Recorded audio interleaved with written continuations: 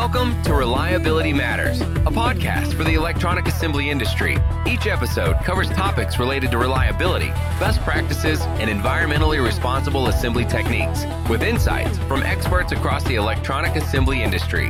Now, here's your host, Mike Conrad.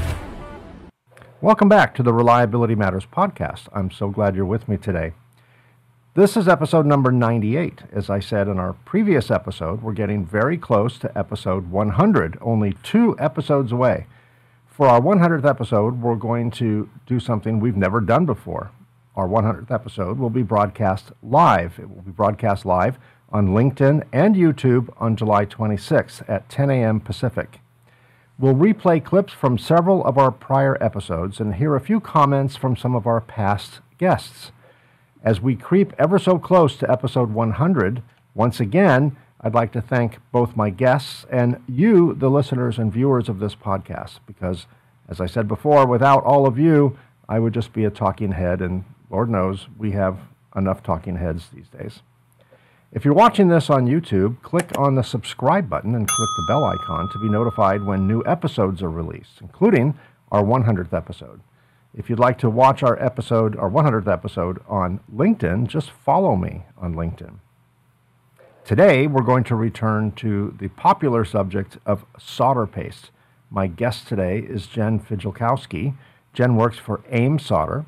Jen obtained her Bachelor's of Science from the University of Rhode Island in Chemical Engineering and is a certified Lean Six Sigma Green Belt. Prior to her role as Technical Marketing Engineer, she interned as an SMT process engineer where she analyzed various reports regarding solder paste printing, and she co-authored Comparison of Aperture Designs, Solder Paste, Nano Coatings, and Print Inspection Systems. Quite a title. Published in Circuits Assembly magazine. I'll post a link to her article in the show notes. If you're watching this episode on YouTube, just click on the Show More button right down there, and you can get that link. If you're listening to this podcast on your favorite podcast app, just click on the show notes. Jen also produces a video blog titled Line Down, where she discusses common questions about solder paste best practices and, most importantly, how to avoid solder paste-induced line down situations. Now here's my conversation with Jen Fijalkowski. Hey Jen, welcome. Hi Mike, thanks for having me. Of course. Thanks for the introduction. Well, of course, and thanks for agreeing to spend the next moment of time with me and talk about probably the world's most interesting topic, solder paste. My pleasure. So, before we get into all that, what attracted you to the electronics industry, and maybe even more specifically, the material side of the electronics industry? So I guess I'd swap those questions because initially I had an interest in materials. As you said, I studied chemical engineering at the University of Rhode Island, and I always had an interest in how things are made, what bonds change the mechanical reliability of certain objects. So I was always interested in how and what things are made of. The electronic side came a few years after I was already studying chemical engineering. And I had my previous boss introduce me to a circuit board. So as a chemical engineer, electricity is a bit, distant from what we do with chemical engineering and chemical processing. So when I first saw a circuit board, in front of me saying, this is something you should be interested in, I was a bit hesitant. But then I realized, there's so much metallurgy and plastics engineering, process engineering, material science that goes on in making all of our favorite electronics that it really drew me as something that is not only relevant, but something that's not really talked about, kind of like a niche industry that affects us all. So that's what really drew me in. And then I just, everything I learn, it becomes more and more interesting because this is a growing industry.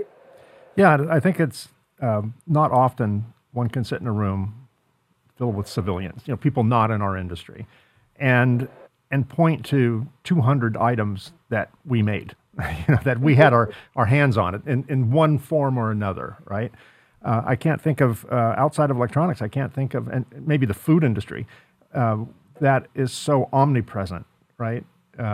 It's pretty much everything you see is made by us. And if you didn't sell the paste, you know the person who sold the paste. If I didn't clean the board, I know the people who clean the board. Yeah, exactly. It's and it can go anywhere from your iPad or something all the way down to like your remote control. It's everything and everything in between. Yeah. It's definitely I think a fascinating industry, and it moves at kind of at the speed of light. It changes so frequently, which keeps us all on our toes. And for me anyway, Exactly. one of my A, most frustrating, and B, most exciting parts of this industry is its pace of change. Want to talk about solder paste? Let's do it. All right. So among other things, before we get into the actual paste stuff, but to do with paste, you produce a video series called Line Down. I love the title of that series because no one wants their line to be down. Yeah, right? It's really catchy. Yeah, exactly. It got my attention. So it's been said by many, probably accurately, that most of the reliability problems start at either the paste or the printing process, right? That is kind of the genesis of many issues and many successes, right? It's you make it or break it at that point. There's lots of other things that could go wrong later, but a lot of the reliability issues start at that process. So you're kind of at the beginning of the food chain in terms of assembly. So tell me what drew you to, or what was the genesis of the Line Down series, and what made you say, I'll get in front of the camera? Was that your idea? Were you voluntold? Was that an assignment? Or something tells me, based on your enthusiasm, as evidenced by the videos, that maybe you wanted to do this. Like, I guess it's something that, I don't know, I wasn't as afraid to do it because we have pictures and photos of us all over the place, and I presented before, so why not capture it in a video? And we knew with AIM that's something we wanted to move towards, especially being virtual, is that people are a lot more receptive to people speaking than just an image. So that's what drew us to the video. As for the content, we knew that we also wanted to answer our customers' questions, and to also get information that we have available on our website or in some of our supporting documents, but have them, have them be out there in a reminder. So these videos kind of serve as hey, we have advice on how to problem solve these situations that are already available, but here it is. Let's repackage it. Let's remind you, and let's prevent your line from being down. Yeah, I think also, I assume this is intentional. It seems to be presented on a basic level.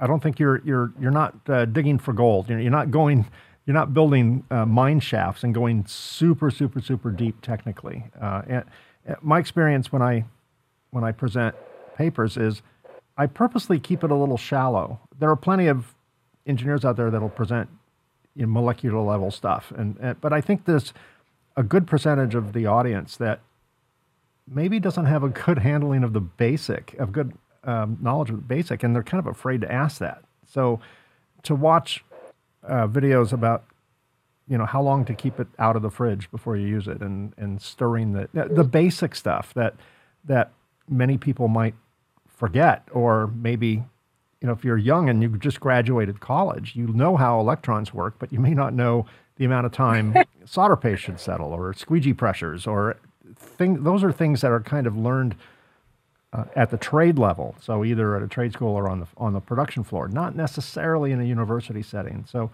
I think that those efforts are well founded to kind of start at the basics, presume nothing. Kind of a beginner's mindset. Was that intentional? Yeah, I think it was intentional, or I know it was intentional for two reasons. One being that we're living in a time where everyone has a short attention span.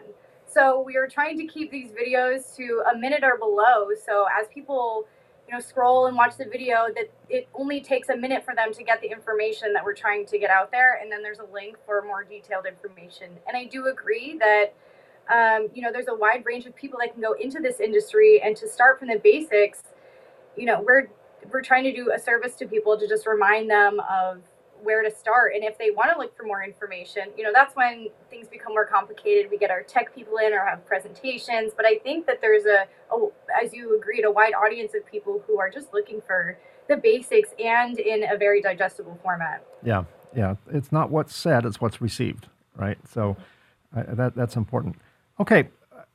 What are some of the common, speaking of mistakes, lying down, what are some of the common mistakes that you see from your perspective that continue to be made when it comes to solder paste? Mistakes that could lead to a lying down or a reliability issue in the future? Well, I think, as we were saying before, a lot of people get caught up in the molecular aspect of things and get really focused on, say, like the printing side, because there's so many like levers and buttons that you can press, so many different settings you can adjust, that people get really distracted by printing aspects, when really we see in the field that a lot of defects that can be prevented really come from shipping and handling misusage or not following the proper instructions.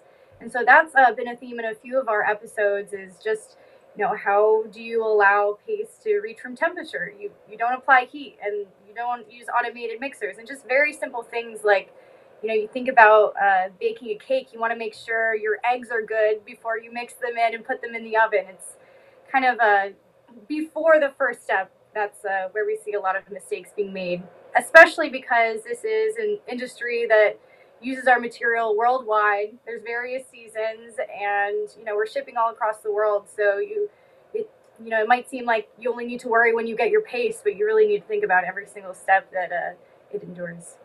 Yeah, I've had the privilege of traveling around the world, several times, and I've been to a lot of production facilities, assembly facilities, and they're not all super climate controlled. They're not all what we may be used to from our local shops. Some of them are a little on the rough side, and that you're right. That puts your product in a variety of situations. Products are tested in a lab, but they're used in the real world. So I'm sure that has to be taken into account. How long they leave a jar out of the fridge probably partially depends upon the ambient, climactic environment around there. Or something simple as mixing old paste with new paste. Like, that's something that, we don't recommend, that I'm sure people do because they think that they're saving money or, reducing storage in like a fridge or something like that. But, it's our job to advise the best way to use our product. And we see that that's the first step in having a successful process. How about putting things back in the fridge, opening jars, letting them settle, mix them up, use some of it? Do we put it back in the fridge at that point, or do we, once it's out, we keep it out? Yeah, once it's out typically. And you should reseal it if you're finished with it, but it shouldn't be re-refrigerated after it's already been opened. So typically, what's the shelf life? Once someone cracks open the jar, scoops out what they need for a production run, and there's stuff left in the jar, the clock is ticking at that point, right? Because it's not going to go back in the fridge and stop time, pause time. What typically is the shelf life once opened and exposed to ambient temperatures? So we do recommend that if you're going to open your jar of paste, that you try to use it all in a single day. As you said, the conditions of the manufacturing floor will also alter how long the paste is viable for. So in ideal conditions, we would say, use what you can within that day. Yeah, that makes sense. How long? Well, the day. So don't put it back on a shelf and use it a week later. That's yes, typically a bad idea. Exactly. Right. Mm-hmm. There's from your perspective, let's just kind of start at basics again. What's the most common solder paste type used today? So I would say no clean solder pastes are definitely the most common, with lead-free alloys. At AIM, that would be M8, like SAC 305. That's probably our leader, because everyone likes to save the cost of cleaning at the end, and we know that no clean paste should be able to reach IPC SIR reliability standards without cleaning. So if you can take that step away, we found that in the industry that's been a very popular choice.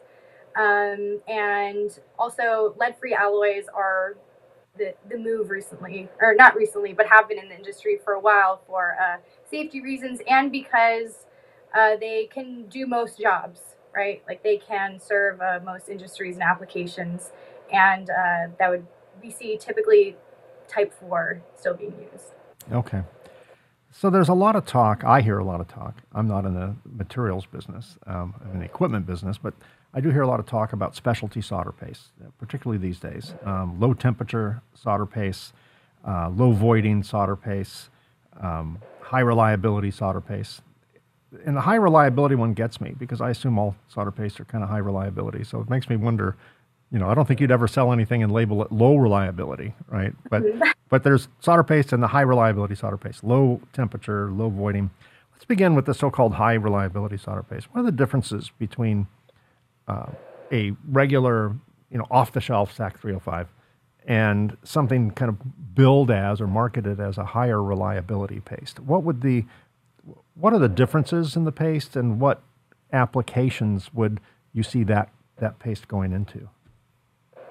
Sure. So we define high reliability applications as those that use the end product in harsh environments. And so I guess the question is then, what is a harsh environment? And that is dictated by the end user, but we believe that high reliability products are mostly used in aerospace, military, and avionic applications. So those applications are pushing requirements beyond just day-to-day usage. So it's not like your computer remote that you use every day. It's something that's going to go into atmospheres that are atypical. So wide temperature ranges, different humidities, and different like mechanical requirements are what make high reliability products different than normal ones. So some testing that you do to products to ensure that they will be able to endure these harsh environments are thermal cycling tests, thermal shock tests, stress strain tests to look at the mechanical reliability of the joint, and also SIR testing in different humidity and temperature settings. So it has both to do with the paste chemistry, so that you're preventing dendritic growth in those extreme environments, and also the alloy characteristics, so that if the product's vibrating or it's being dropped or changing environments very rapidly, that it will maintain the quality of the solder joint. So really high reliability is just pushing products to their endpoints, really. Yeah, that makes sense. Let's talk about low voiding. Well, let's talk about solder voiding in general. There's two camps, and I've heard both on this show. Those that say that voiding is a real issue, and we need to decrease voiding to as close to 0% voiding as possible. And then there are those that say voiding is overrated. We can get away with 80% voiding, just 20% contact. There's enough thermal dissipation and enough bonding from a current standpoint, and enough adhesion that from a bonding standpoint that nothing's going to fall off, current will flow, and nothing's going to overheat. It's all overrated. I've heard both on this show, and I'm sure the answer is a little bit case dependent, but it's probably somewhere in the middle. I'm sure it can be. We probably don't need 0% voiding, and probably 80% is too much. So somewhere in the middle. But I suppose it depends on the cost of failure and the expected life of the product and the climactic and use environment, and whether it's going into a shock, a vibration and shock condition, or on a spacecraft or something like that. But what are the characteristics of a low voiding solder paste? Does it have a different reflow characteristic? Does it require a narrower tolerance within the reflow profile? Does it print differently? What are the physical characteristics and in-use characteristics of a low voiding solder paste versus a standard solder paste? So first I'll talk about voiding in general, what it means to the industry and to the EMS provider. So We know that with IPC, the requirement for 6.1.5.3 is that the total volume of voids needs to be less than 50% or less. So that's just the standard that we need to follow as an industry. Whether you think you can get away with 80% or 30%, that is dictated by the person buying the product at the end, who is going over the quality of the product. So that's what we have to work on, right? We have that 50% maximum, and then beyond that, as you said, it really comes down to like case by case. What are the requirements dictated by quality? So how we have adapted we have a new low voiding, no clean solder paste called V9 at AIM. And what we have done is we have both made sure that our printing capabilities with this new paste are equal to that or greater than that of M8, which is one of our most well-studied pastes. So we don't want to compromise any other characteristics by also introducing this low voiding characteristic, which includes having a flexible reflow profile setting. So, no matter what profile you use or tweak it to, it's still going to have an incrementally lower voiding percentage than our M8 paste or some of our competitors' pastes. So it's really not about like taking away any other characteristic by inputting low voiding characteristic, but getting everything all at once.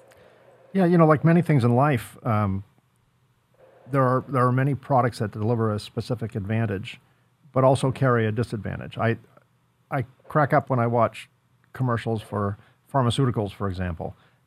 If you have this problem, take this prescription, and then they list 25 things that could happen as a side effect. Suicidal thoughts and excessive gas and just the horrible stuff that makes you wonder. You're solving one problem, creating 20 more, potentially. In this context, in solder paste, when there's these specialty pastes, and we'll talk about low temperature paste in a moment, but say a low temperature paste or a low voiding paste or some high reliability paste, clearly there are specific advantages. Do they also come with some downsides, so that maybe unless you specifically need it, one might want to avoid that particular attribute because it's harder to reflow or it's harder to print, or whatever. I don't want to put words in your mouth, but are there flip sides to some of these? Are there decisions that need to be weighed when one implements a more specialty paste? I think that when you're introducing a more specialty paste, there's going to be less research conducted on it being used in different applications just because of the fact that it's been used less. So there are going to be some, new applications or new uses, new material combinations, and that's just a symptom of trying something new. But I think, something that this podcast does, and I think that's something that other, industry organizations try to promote, is us sharing our findings, right?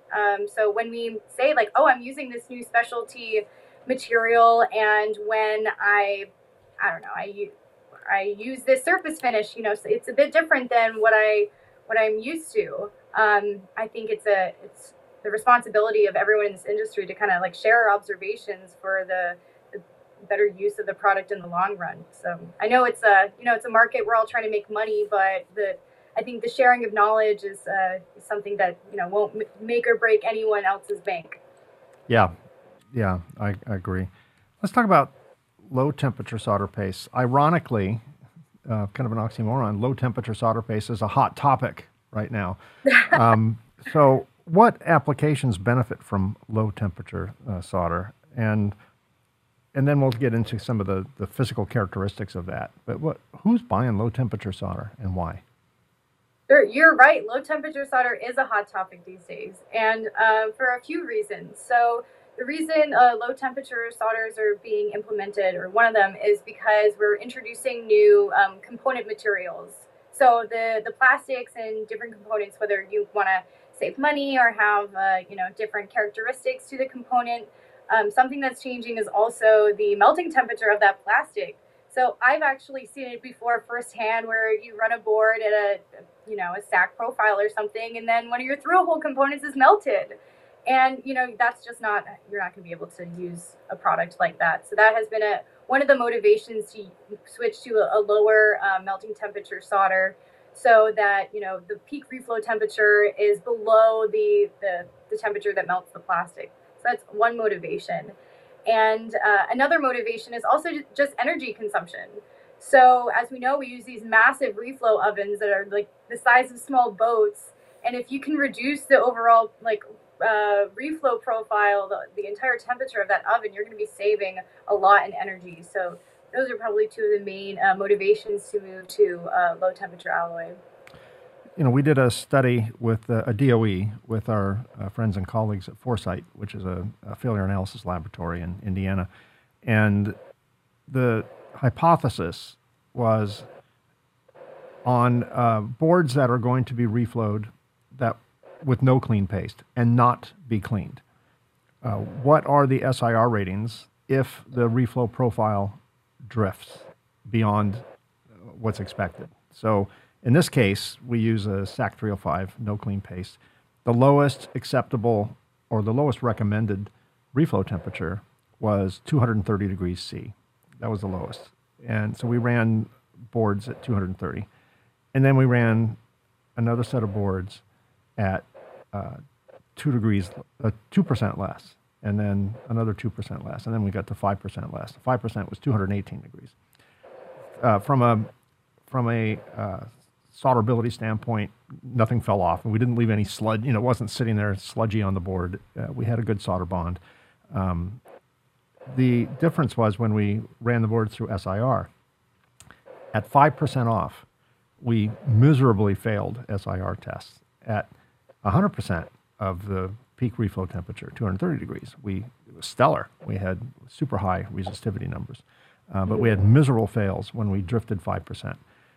So that, we were able to document the correlation between reflow temperature, peak reflow temperature, and SIR results. And there's a reason why solder paste manufacturers recommend a specific a reflow temperature. One of them is, of course, you have to melt the solder. Clearly. But the other is there's all sorts of chemical tricks they're playing with the activators, particularly for no clean. The activators have to be burned off. You have to be able to encapsulate the bad actors. And there's all sorts of technology there, heat related, to be able to offer the elimination of a process step, being cleaning. So with that in mind, when I hear low temperature solder paste, I'm wondering the chemists that formulated this must take into account that if you're running a reflow temperature that's a lower temperature, they must use different types of ingredients in the flux that will burn off at lower temperatures as well. If you're going to clean the product, no problem, then I'm not concerned. But if you're not going to clean the product, if it's a no clean and not going to be cleaned, and you're going to run a lower temperature, I wonder how that is going to fall into SIR numbers. So is that a phenomenon known to you, and I assume there have steps been taken to ensure that not just you get a good quality solder joint, but also the activators and all the things that rely on certain temperatures, those expectations have been reduced as well? Mm-hmm. So I think that the DOE you did was extremely relevant, not only to low temperature solder paste, but just, reflow in general with any type of paste. And, earlier I spoke to the relevance of the melting temperature of the alloy, but you're so right that it's a paste is half the alloy and half of the flux activator system. And that if you're using a low temperature alloy or trying to reflow at a lower peak reflow temperature, that you do need to reconsider the flux chemistry that you're using. So we at AIM actually do have a low temperature solder paste called NC273LT, which is specifically designed with a low temperature bismuth bearing alloys, so that we can have successful reflow and fluxing activity at those lower temperatures, because the flux also prevents oxidation, it promotes coalescence, it does a lot more than just hold the paste or hold the powder in place while you wait for it to melt. So you're so right that you need to have a paste that not only has like the flux activation system, but also will be, still high enough reliability after the assembly is completed with preferably no clean, because that's what we said at the beginning is the most popular, right? People want to save that money. So you might not do it with a low temperature paste too. Right. Yeah, this is, these are professionals at work. Don't try this at home, kids. It's not that easy. You change one thing and then there's 5 other things one has to consider. So it sounds like those considerations were made. Let's talk about solder paste mesh sizes for a moment. If someone's kind of new to this industry or, fresh out of college, again, we talked earlier before we went on air about universities, will graduate an electrical engineer with a great knowledge of electrons and how electrical systems work, but maybe not, how to properly stir a jar of solder paste, or, how long to keep it out of the fridge, or what mesh size one should choose. So kind of from a beginner's mindset, what are the typical mesh size? What are the typical mesh sizes that most people would use, and what factors would drive a non-typical mesh size, either a smaller sphere or larger sphere? Explain that to me, if you wouldn't mind. So I'll explain to you the way that I was explained this the first time around.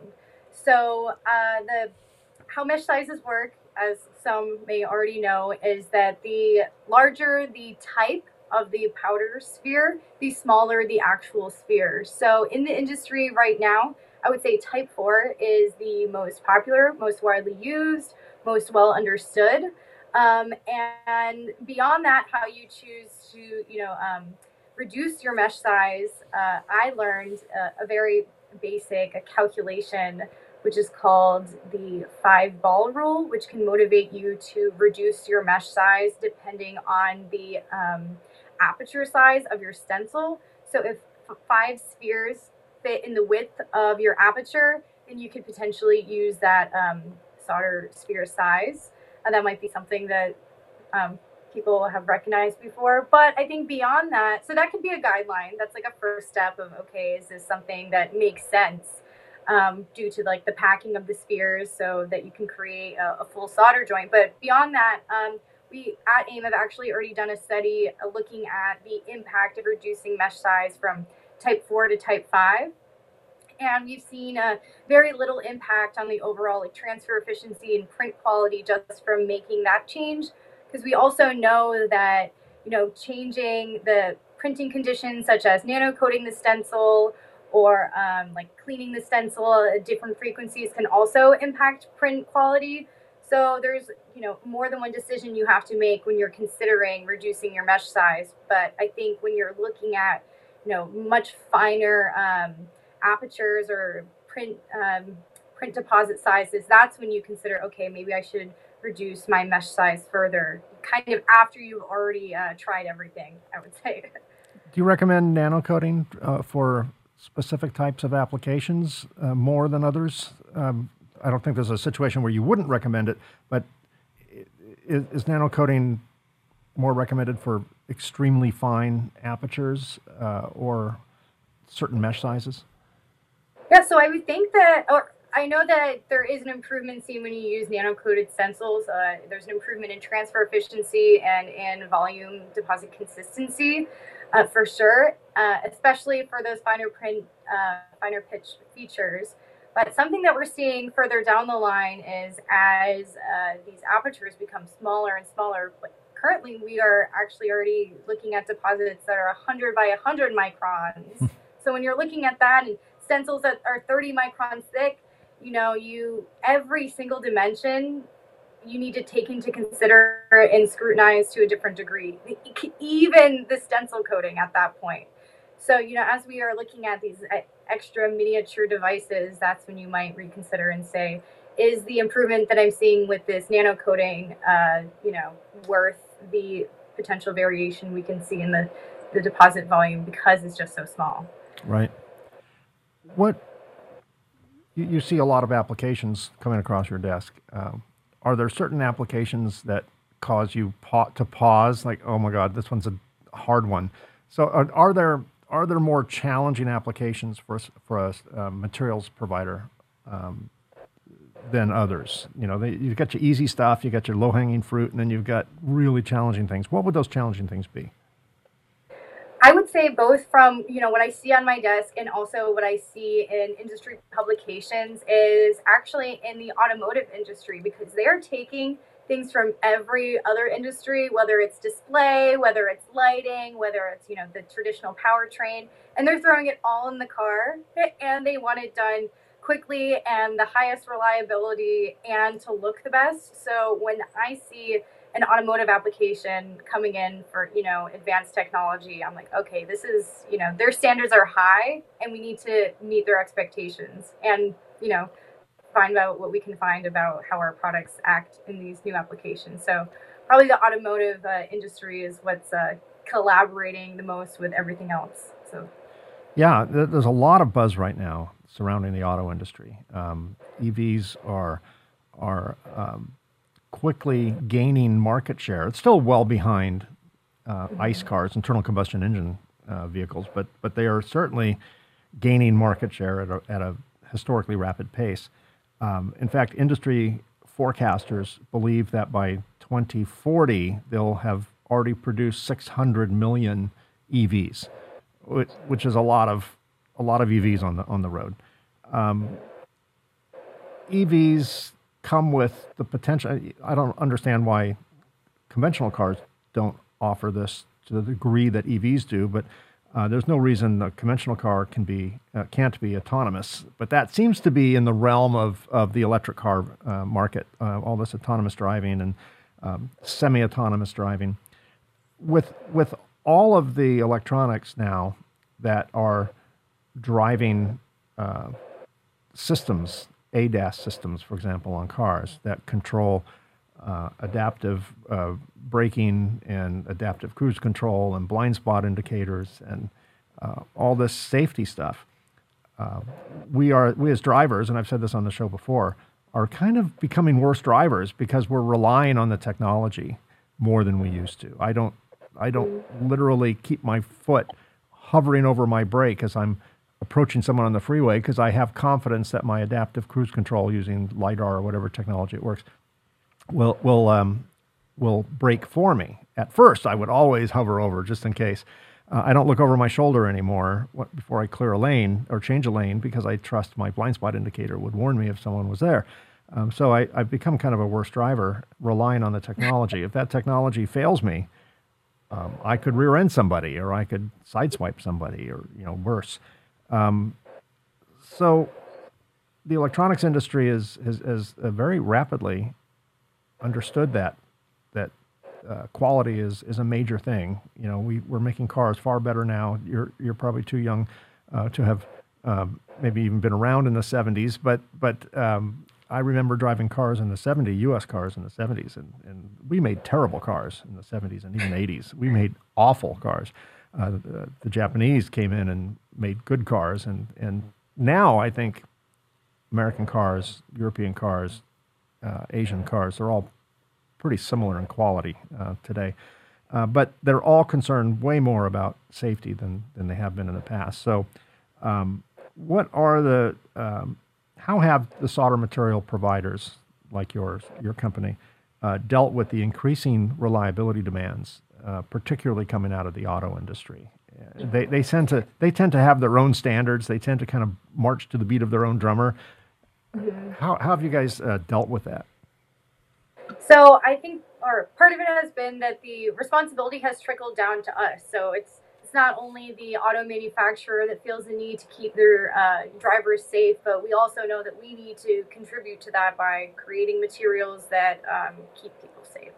So we do that by collaborating and being in very open communication with the auto market that we provide to. And we say, where are your standards? Like, what tests have you done that you say you need our pace to perform at a certain place that mechanically that we can try to achieve? Like, you tell us and we'll do the testing. So I think a big part of it is that we are willing to do the testing in order to confirm that our products are safe. And we do that hand in hand with the automotive manufacturers.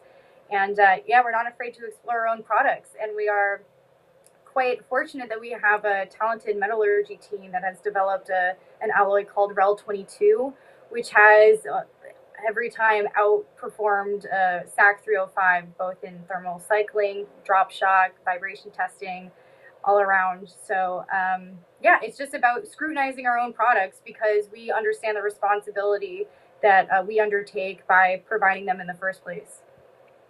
Excellent. So without giving away any trade secrets, I don't want to have to have you tell me anything and then you have to kill me. What's the future of the solder materials industry? What direction do you see it going? Do you see any fundamental changes? Do you see just more of the same? From your vantage point, what's your view on that? So I think that the future is going to be in diversity of products, in figuring out what works best for you, both in the alloy aspect and in the paste aspect. And I think because people have different requirements and different both for the reliability of the product and for the processing capabilities that they have in house. And in terms of, how much money they want to spend and what type of, energy, in terms of money and investments that they want to put into the product. So I think that there will be more specialty products coming out in the future. And I think sharing information on what we find on these new materials are going to be a really big part of us continuing to develop the materials and technology to, serve our society. So I think both it'll be more individualized products and hopefully more sharing of information so that we can all continue to develop as an industry. Very good. And finally, as we wrap up, in the time we have left, tell me more about the article that you co-authored. And it's got, hold on, I need to take a deep breath because it's a long title. Comparison of Aperture Design Solder Paste Nanocoatings and Print Inspection Systems. And that was published in Circuits Assembly magazine. Tell me more about that article. What were the takeaways from that article? How did you get roped into that? All of that. Sure. So that was during my internship when I was still in university with Chris Shea, the industry consultant. And this was pretty much the ultimate DOE. So it was a great opportunity for me to evaluate so many different aspects of printing all together. And so some of the things we evaluated were stencil thickness, nanocoatings, different nanocoatings too. We looked at nanocoating that was cured on, and we looked at one that was wiped on. We also looked at various aperture designs. So for the 0402s, we did a inverted home plate versus just a radiused aperture opening.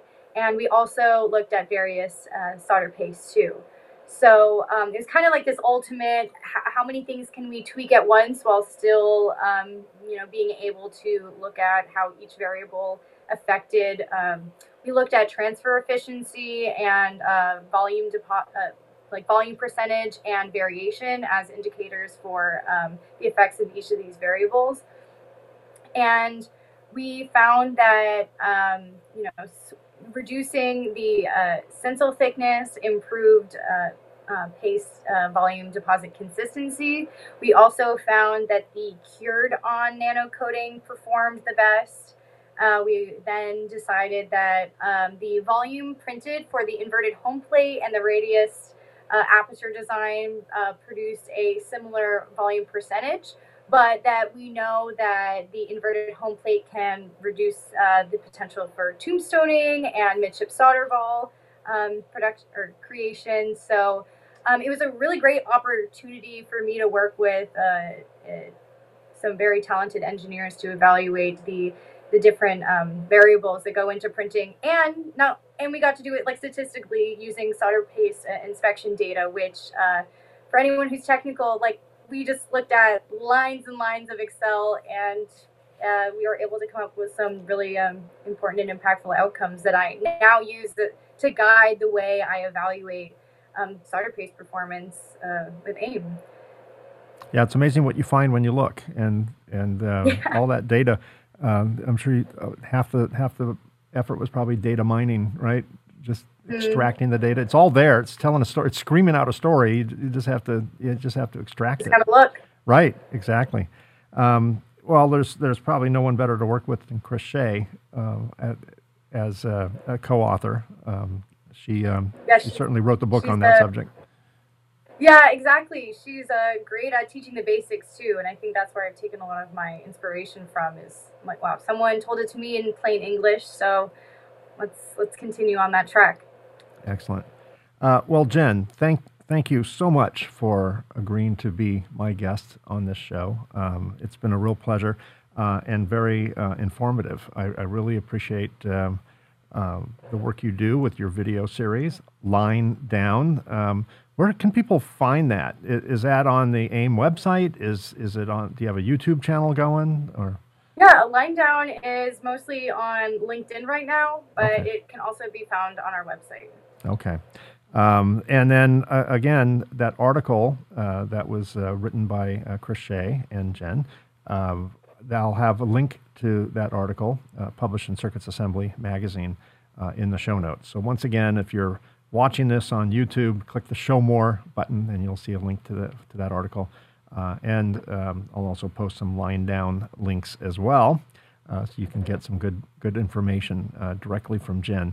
And if you're listening to this on your favorite podcast app, just click on the show notes using your podcast app, and you'll also find those links there. So Jen, once again, thanks for spending your afternoon with me. I really appreciate it, and keep up the good work. Thanks, Mike. Thanks for having me, and thanks for giving us the opportunity to talk about solder paste. My pleasure. I do. That is one of my favorite subjects anyway, so I'm happy to talk about solder paste. So thanks, Jen. Thank you. Have a good one. And congratulations on almost 100 episodes. Thank you. You are number 98, so just 2 more before we hit 100. And yeah, that'll be a fun one. We're doing that one live. Which is a little scary because so many things could go wrong. So many things do go wrong, but why not? We're human, right? Why not show it? Yeah. So I'm looking forward to that episode. Okay, well, thanks again, Jen. Thank you. Have a good afternoon. You too. Well, that's another episode. Thanks for listening to or watching the Reliability Matters podcast. Don't miss an episode. Subscribe to Reliability Matters on Apple Podcasts, Google Podcasts, Spotify, and on our newest channel, Amazon Music, or virtually wherever you get your podcasts. A special thanks to Circuit Assembly Magazine's PCB Chat at pcbchat.com and Ascendo Reliability at reliability.fm for syndicating the show. Thanks for your questions and episode suggestions. Please keep them coming. Send comments to Mike at mikeconrad.com. That's Conrad spelled with a K.